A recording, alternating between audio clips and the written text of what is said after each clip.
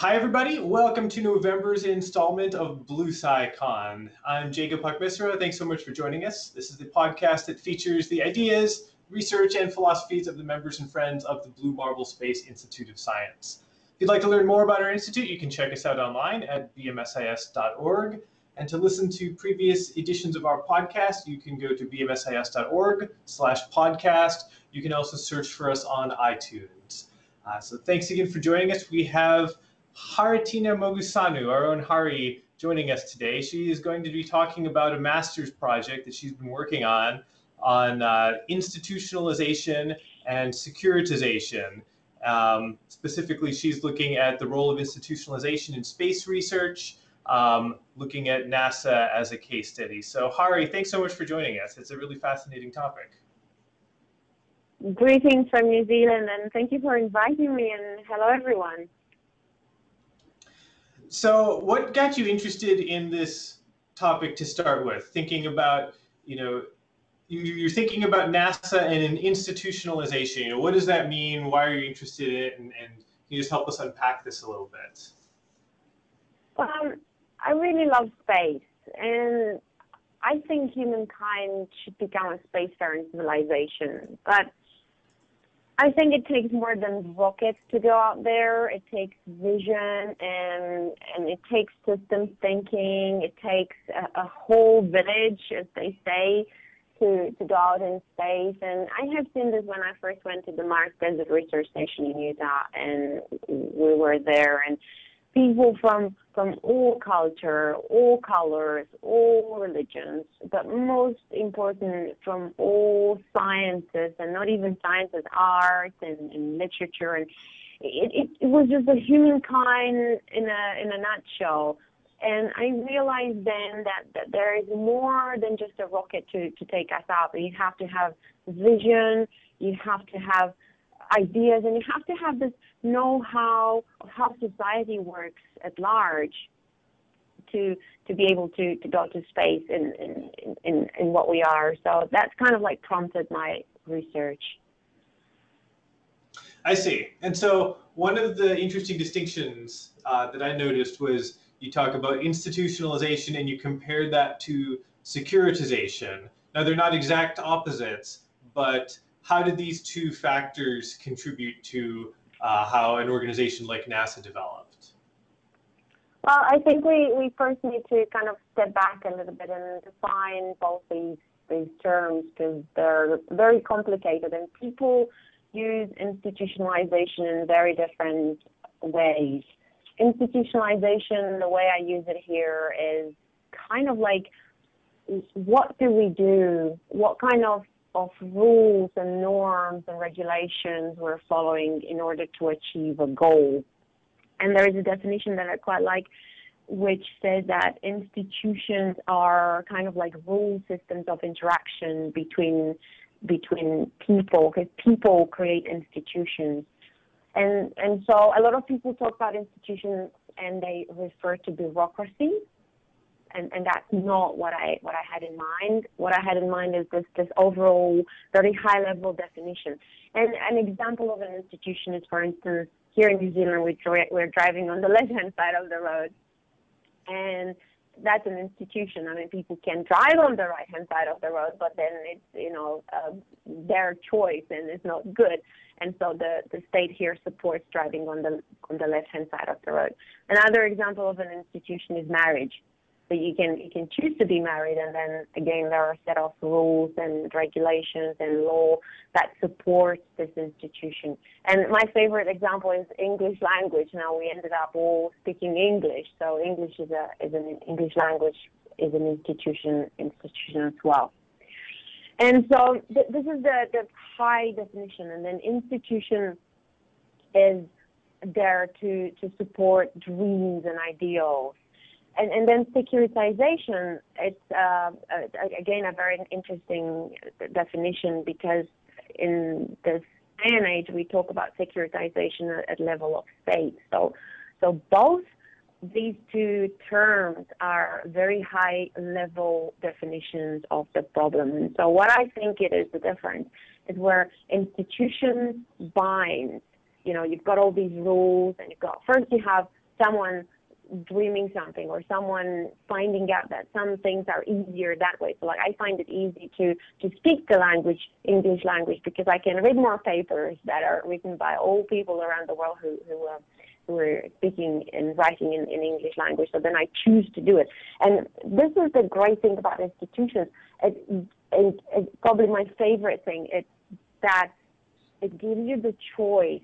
So once you're part of an institution, you have the choice to do a thing rather than something else. And so you're kind of like almost like in a scenario where you're limited by your choice as well, but that's also empowering because everyone else who chooses to do the same thing as you, they're supporting you in that journey. So then going to your question, institutionalization and securitization, they're kind of like, if you wish, like the plus and minus in sciences, right? Because institutionalization is binding, so we're creating these rules and we want to follow them. Whereas securitization, it's climbing. It's just climbing because that's very cool here. The right to break these rules. So when you go for a war, you are claiming the right to break the rules that are in function at that moment, so then you can do the work. And both are ideal, both institutionalization and securitization are in the realm of ideals. They're both having discourses. So it's how you convince people at the end of the day to adhere to one or another.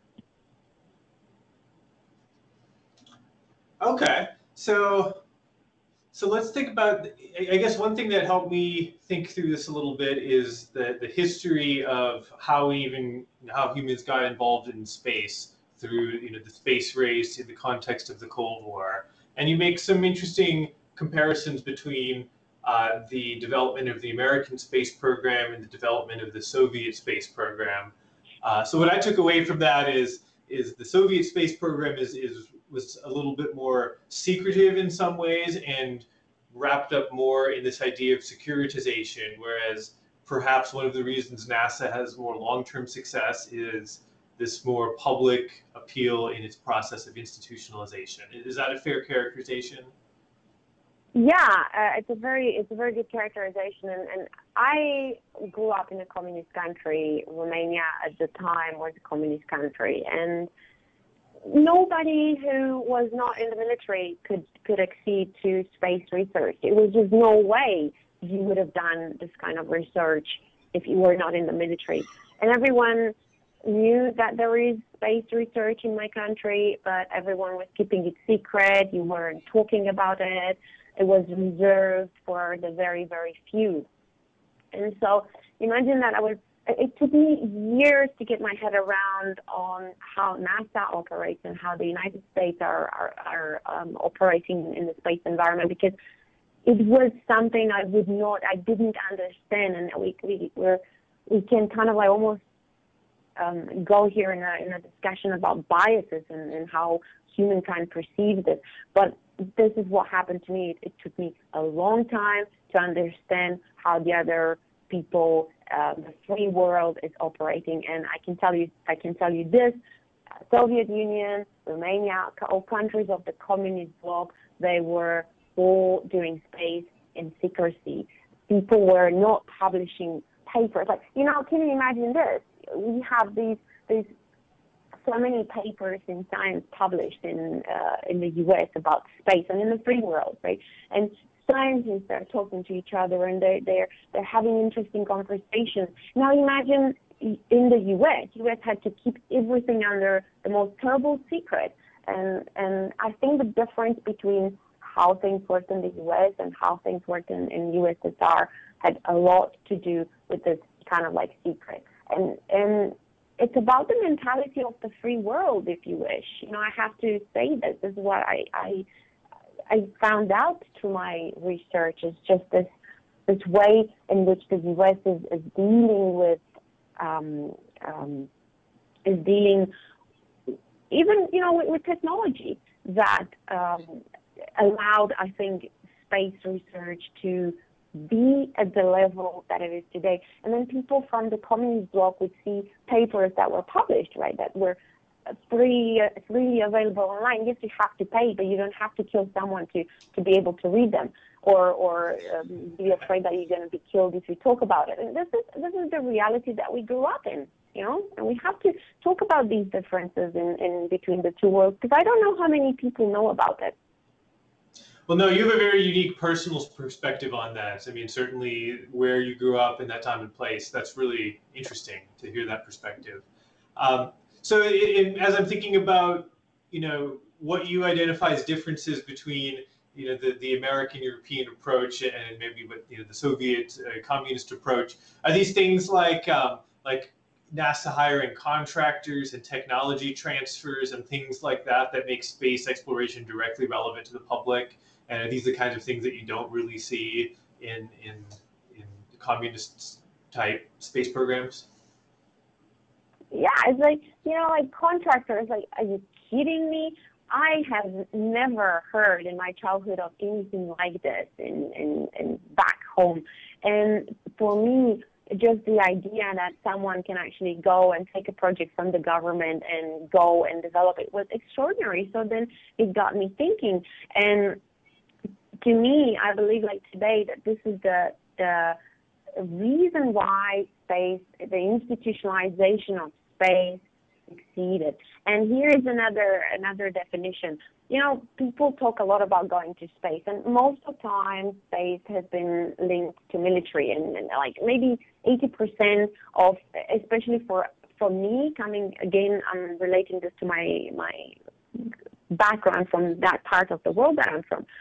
But for us, space was military, and that was it. There was nothing else out there. There was no civilian space research. And I mean, yes, there were some people looking at the sky with the telescopes, but they were just like insignificant, and that didn't matter, it didn't count as space research.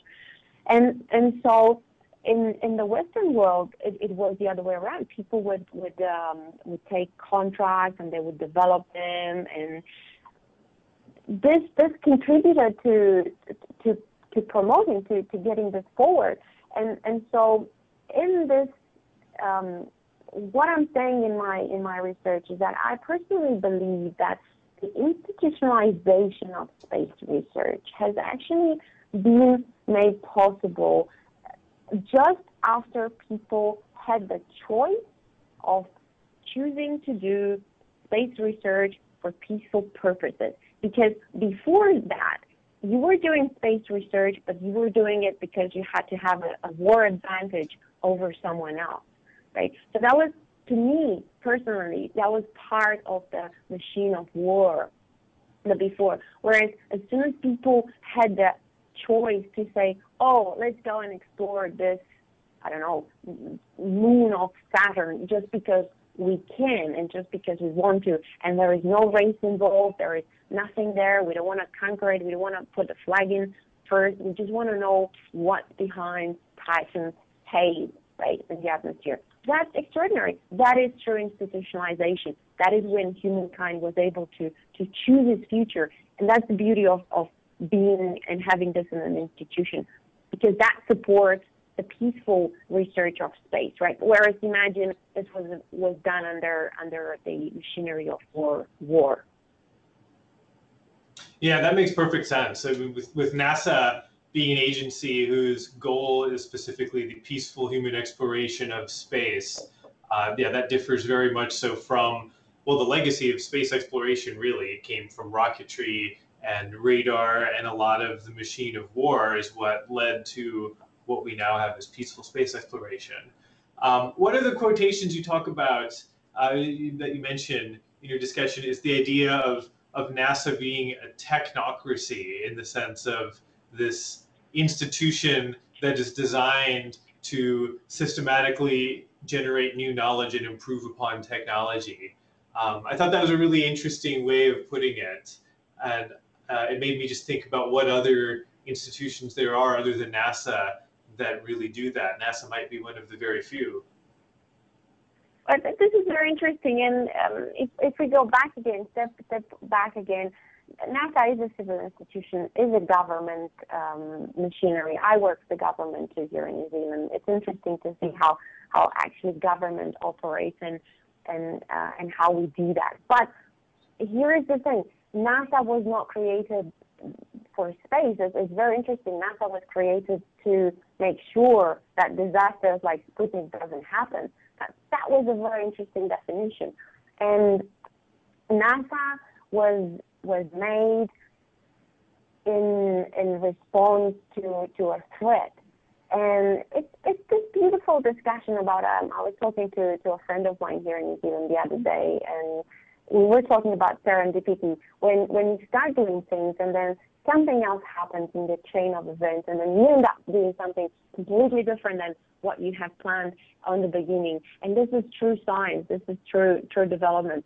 So NASA being formed was made with this systems thinking in mind, and there are beautiful papers written by RAND that is a think tank there in the U.S. that are looking at the general picture. And what struck me was the fact that it takes systems thinking to go to space, and it takes systems thinking to go to war, right? So there are these two parallel things, two most important things to develop space research and go to war. So then the war knowledge was transferred into the systems thinking, and it came with a lot of technological development. That's why these authors, they're calling it a technocracy.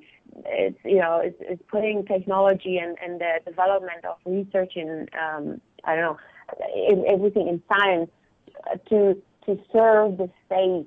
And it was a visionary thing that they've done it. And again, the think tank of RAND has helped, because RAND has produced that very, very famous report in, I think it was 1946, when they said that the U.S. should put a satellite in space, and nothing happened, right, for many years, and then Sputnik came. And it is true that, society today is conducive to technology. We are technology and we are information, and we have to deal with it because we are making history every single day of our life. We haven't done these things before. It's not like we know what we're doing. We don't. And it's up to us to find this equilibrium. It's up to us to find the best way to move forward. But I don't think we can move forward unless we have an ideal. And what's that ideal? I think this is something we need to think about and collectively engage. I really like that. So I guess one of the other things I think about is, NASA has no shortage of critics, of course, and anytime there's a disaster, the Challenger, the Columbia shuttle, things like that, there's a public connection to NASA, and so there's public outcry when there's disasters like that. Does this show fundamental weaknesses in the institutionalization of NASA, or is this really showing us that space exploration is still very high risk? And more generally, how do we interpret NASA's failures in these cases as, what does that mean for the future of other space institutions? This is a very good question. Thank you for this question. I really like it, because when I started doing this thesis, my supervisor came to me and she said, I want to know, and I want you to tell me, why is it that NASA stopped doing space research, and why is it that is not doing research as it used to do in the Apollo era? What happened there? And I thought about it, and to me it was this finding our feet problem. But then once I started looking more into the nature of things, I realized that we shouldn't even be concerned with whether we would be, or NASA would be going back to moon first, or what's going to happen, because what they've done there, so NASA started in a process that was, let's make sure that disasters like Sputnik don't happen. So this was the very first task of NASA, right? Now that's a very big difference between that and, say, for instance, astrobiology, which now comes with questions like, what is life? What is the future of humankind, right? So these are completely different questions. And I think that NASA has made possible for humankind to kind of lift off the ground. This is what their merit is. And it didn't do it. I don't believe that NASA did it because really wanted to do it. It was not like on their agenda when they were first formed. I mean, it was very clear. Disasters like Sputnik shouldn't happen. But in the process, somewhere, something happened that actually changed the course of space research and how we see space. And I believe, this is what my research showed me, I believe that what happened was this amazing way of the U.S. and of the free world to give free rein to people, to take the development of technology. The government comes and makes an infrastructure, and there are examples in there like the railroad or the telephony. See, these things in the communist bloc we've never heard about. And so then people develop the technology because they care about, because they have a vested interest.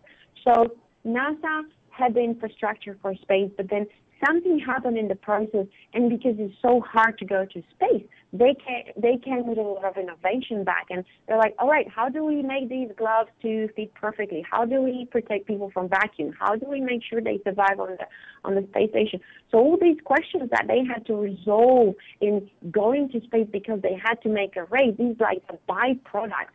I believe that these were the keys that institutionalized space research in the true meaning of the word. So then having that under the belt, that allowed humankind to start thinking. And there were people who were seeing benefits in this. My favorite discovery is this face cream. It's a beauty cream. It's called Rejuvel, and it's on the NASA spin-offs, and it makes women look younger and men look younger. And I think it's an extraordinary discovery. So this is something out of the blue that has, maybe you say, has nothing to do with space research, right? It's just in the beauty and cosmetics industry. But you know what? I'm very happy it happened. And I'd be very happy to, give it a try and invest and buy it and make sure that, because that's what promotes humans are humans, right? These space spin-offs, and this is just an example, and I thought it was an interesting and a funny one, right? Because it just shows our humanity, if you wish, and quest in very different directions.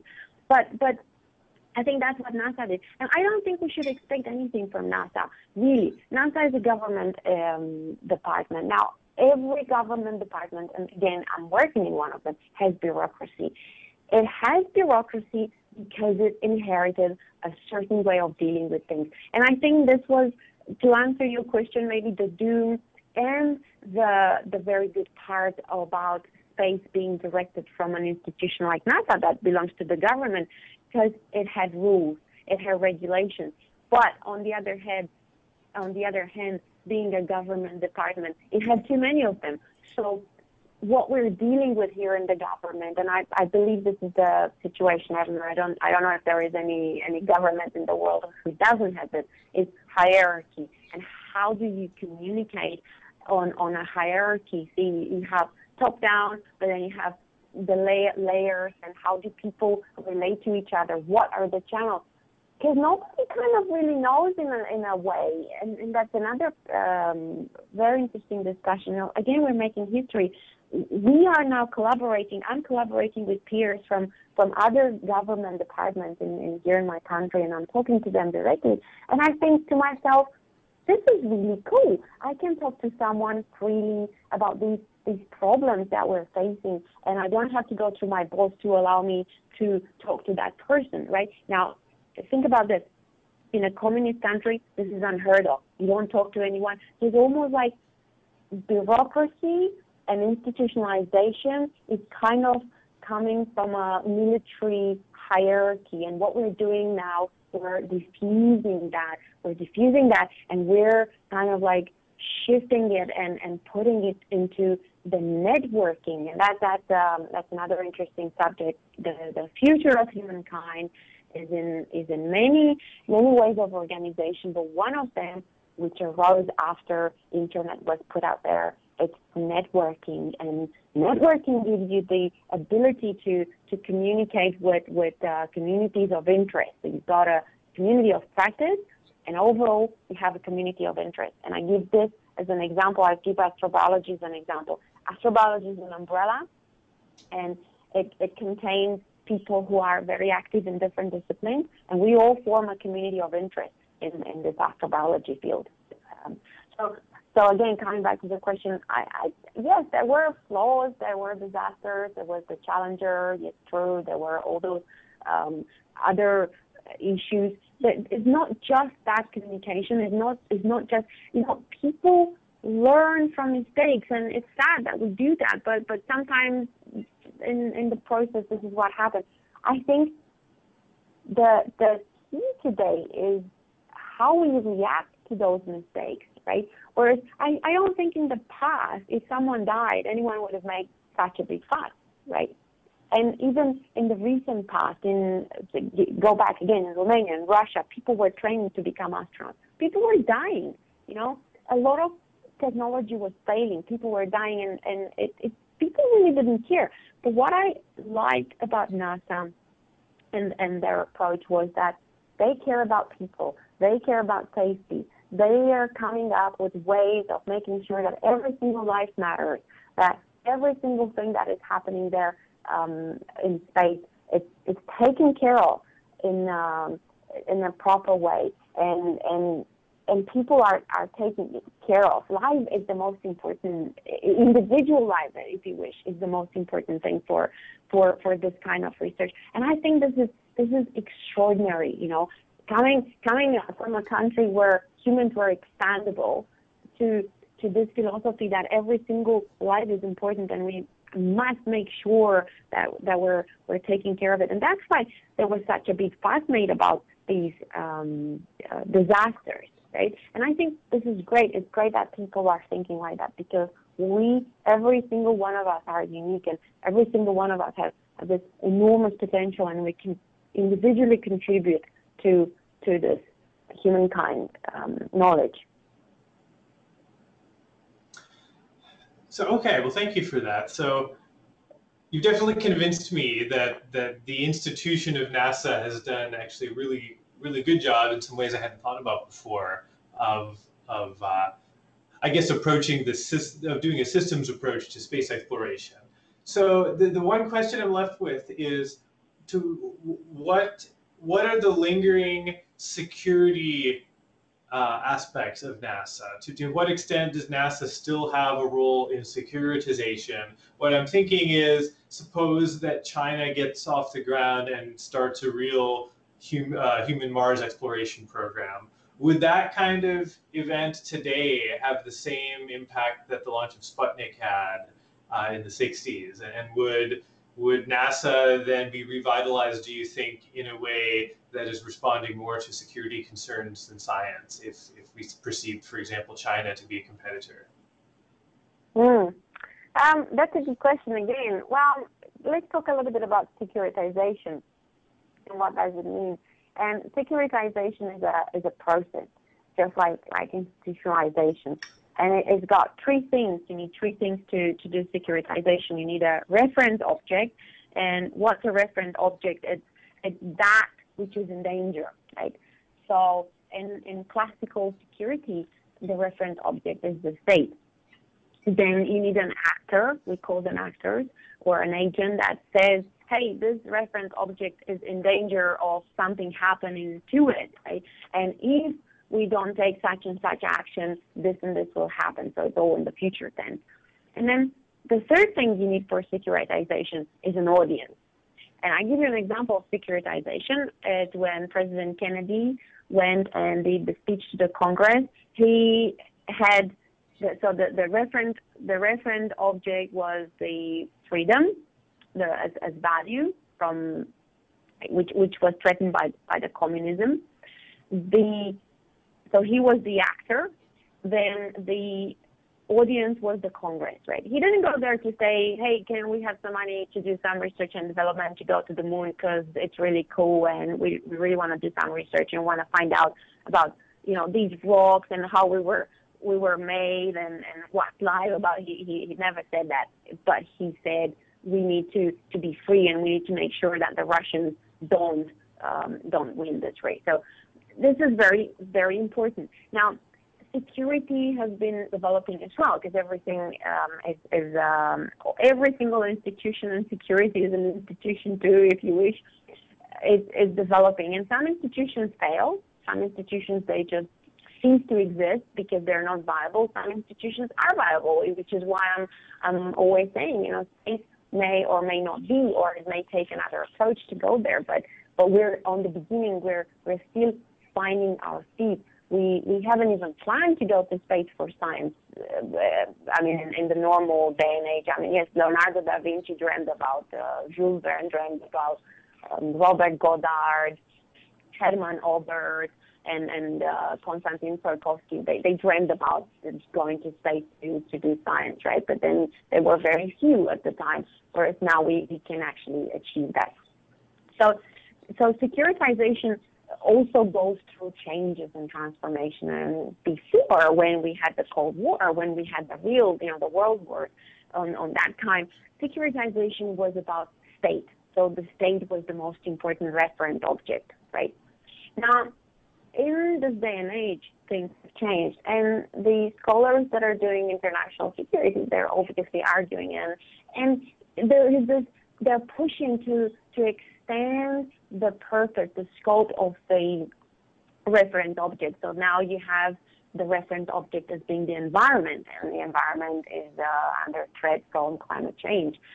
You can say the reference object is Earth if you think about like an asteroid disaster and the planetary planetary defense side of the things, right? So this is another reference object.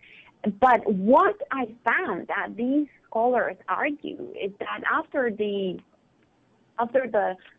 Cold War was over, the most important thing in securitization is actually diffusing. So in order to keep things secure, the most important, the key is de-securitization, right? And this is where I think NASA has a role. And I'm saying that, NASA, I don't think NASA plans to be the savior of the world. I don't think NASA really planned, truly and honestly, I don't think they were planning to from the beginning to do this. It's obvious from all the materials and data that I have researched that they were there to make sure that the Russians don't get ahead in the race that was. But as I was saying before, in the process, something happened, and because they gave this knowledge to people, it was not NASA that made this possible. It was the people who made it possible, because they said, oh, you know what, I love space. Let's think about this. Let's do more space. Let's engage more in this. But what NASA did, it provided a framework under which these developments were possible. Because it's one thing if we're just like individual people and we're like running around and I'm very passionate about space. It's really, really cool. I talk about space all the time, but I don't have any framework. I really wish I could contribute, but I don't know how. Whereas here is a project, here's a space spin-off, let's develop it. Let's go plant in space, right? That's something I'm interested in. Let's go plant in space. Let's see how they work, how they're doing. So you already have something concrete that people can relate to rather than just an ideal. So I think in terms of de-securitization, it's giving people to think about, something to think about, right? So what about instead of going to war and doing all those wars around the world and doing drug traffics and, all the atrocities that are happening around the world, we could give people something to think about. And they can think about anything from how they can make beauty creams to how they can, it's like, what's in it for me? What's in it for me? And if you can touch that chord in people's hearts and they can see the benefits, then I think your desecuritization is kind of like happening. So instead of thinking about war, and again, institutionalization and securitization are really kind of like top level processes. It's not you and I as a person that are dealing with it, but they're dealt with at the level of state or at the level of enterprise or organization. But securitization, especially, is dealt with at the level of state. So this is how kind of like, how do we diffuse it? If there are less people intaking the war, like what happened in France? We all know what just happened in France. So it's how do we defeat that? How can we prevent that thing from happening? If we present science to kids and engage them in science and get them to think about how they can make the world a better place, maybe they will stop fighting with each other. Maybe they will stop arguing, and maybe their attention will be on something else. Whereas a lot of people's attention right now is on conflict and who's right. Like it's a good point. Who's right? But is it really that important? Or is it more important to understand these fundamental questions like, what is life and who are we? Because that's what actually space is trying to answer. So coming back to this referent object, right? What's the referent object? What is the value that the institution of space is trying to protect? What is it? That's a very, very good question. And I personally believe it's life, human life. How do we survive? We're amazing. I love all the time. I love to think about people and what is universe we have inside ourselves, and we can create so much beauty in the world and so many bad things as well. But it's all part of our human nature and who we are. And I would love to see that this survives. And I think that to date, the space institutions in its entirety is the most qualified institution to take this forward. Now, yes, there would be competition. People going to Mars now, the new Mars race instead of the moon race, I don't know. It's not the same. It's not the same as in the Apollo time, because the Apollo time was totally or mostly militarized. So that's why I said in my research that I believe that the institution of space research actually took off after the civilian space research was possible. But if we look at China, China wants to get a spot in there. So this is competition between states. So this is where securitization comes in. You can see, China as a state wants to go to Mars. It's not China as part of the United Nations want to go to Mars. They want to go to Mars and claim a spot for themselves. And, I don't think things will work like this. I think things would work when people will, a Chinese person and a Romanian person and a U.S. person and a New Zealand person will work together in a network and think about, right, how can we get to Mars? What's the best way to get there? Why should we compete? We shouldn't compete. We should work together. But I think, again, it's an interesting, RAND has awesome papers. I love reading their papers, and they talk about this networking. And networking, I think, is the key for the future. Because networking allows people to share the same values. You're not compelled to listen to your mom when she tells you, whatever she wants you to do, right?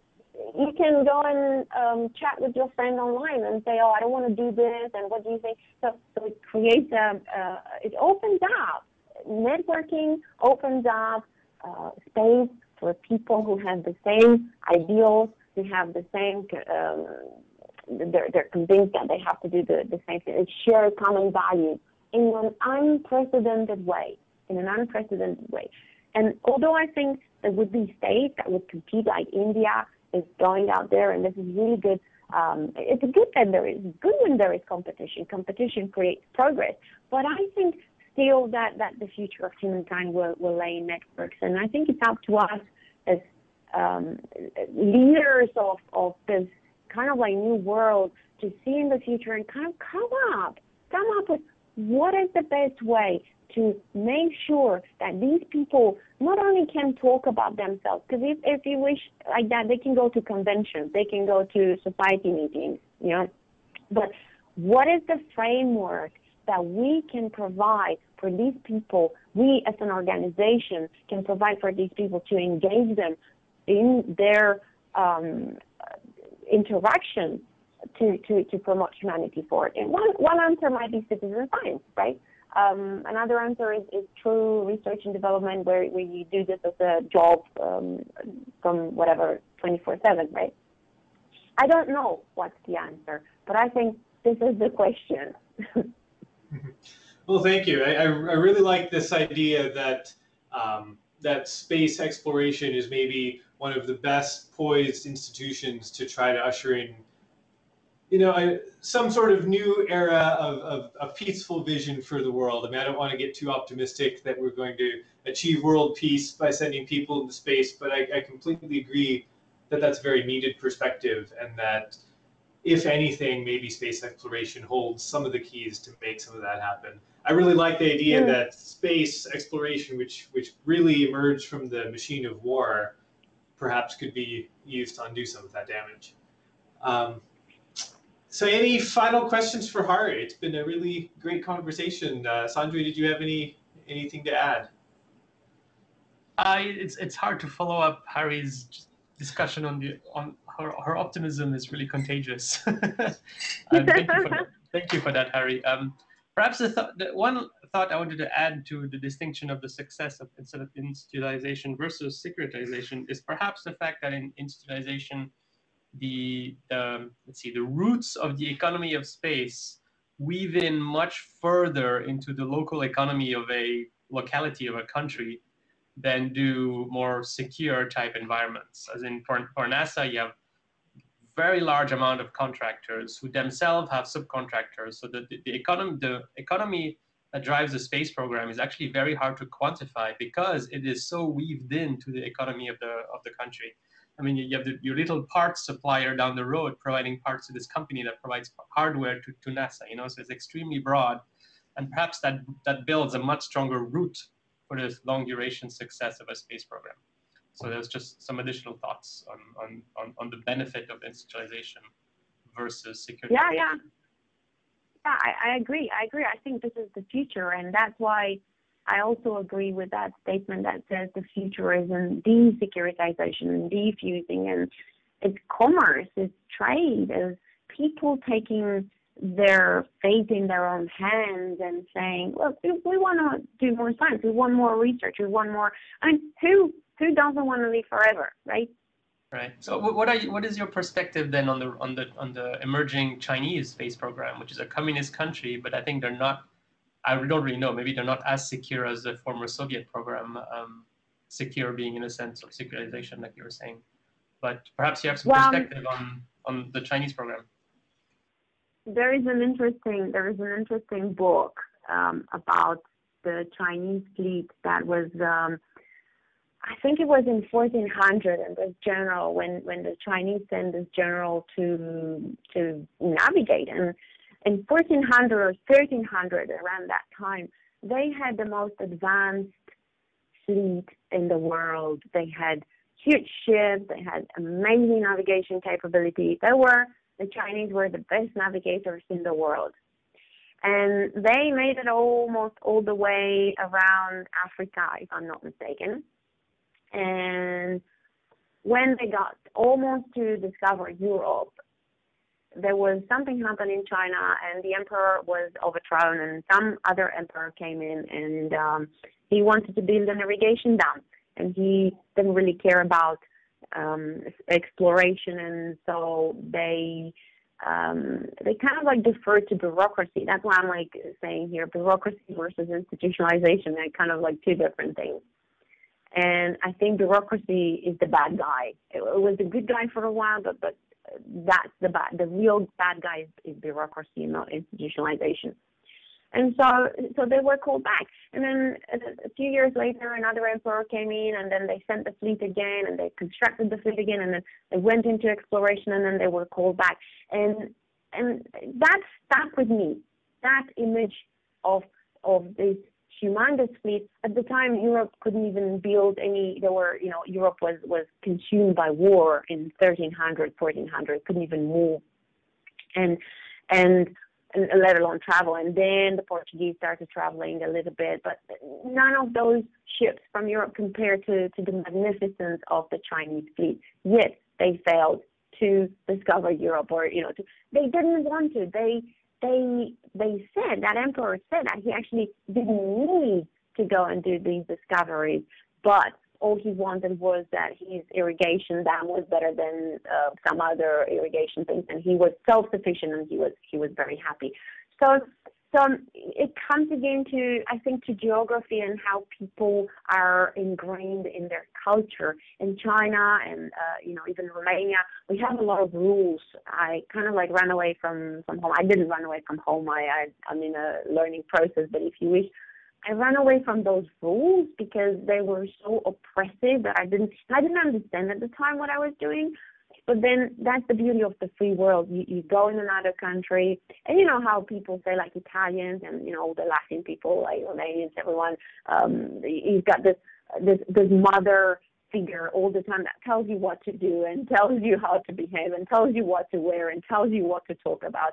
And so people in the free world kind of like run away from that. They run away from the cultural oppression of so many rules. And these rules were good. That's what I think culture is just a set of rules, because these rules were keeping you alive in that particular geographical conditions where you were from. But then if you go to a different environment, you have to behave differently. And it takes a long time to kind of like make sense of that. Like I'm here in New Zealand and we're celebrating Christmas in the summertime. And it just, for me, it's outrageous, right? I can't process it. My brain can't process it. So imagine people go to another geography and all of a sudden those rules that keep you alive in your country are not good anymore. Like if you go in Sahara, for instance, in the middle of the desert, and you try to eat pork, you die because it's toxic. Not because it's holy or sacred or it is toxic to the humans to consume pork in such high temperatures. But these rules are so old that they're now ingrained in these cultural ways of doing things. So for space, for us to go into space, we will have to shed all that programming. And that's the hardest thing, because it comes back to biases and it comes back to survival. And when something is in your brain because it's been ingrained in your survival mechanism, it's really, really hard to shed. And it's really, really hard to see the other side of the coin as well. All right. Well, Hari, thank you very much. This has been a really, really fun conversation. Definitely given me a lot to think about. So I wish you the best of luck as you continue your research, as you finish up your master's project. We're definitely looking forward to seeing how that takes shape. Thanks again for joining us. Listeners, thank you for tuning in. This has been BlueSciCon. You can again check us out online at bmsis.org/podcast. This will be our last episode for 2015. So we will see you next year. Thanks again. Thank you.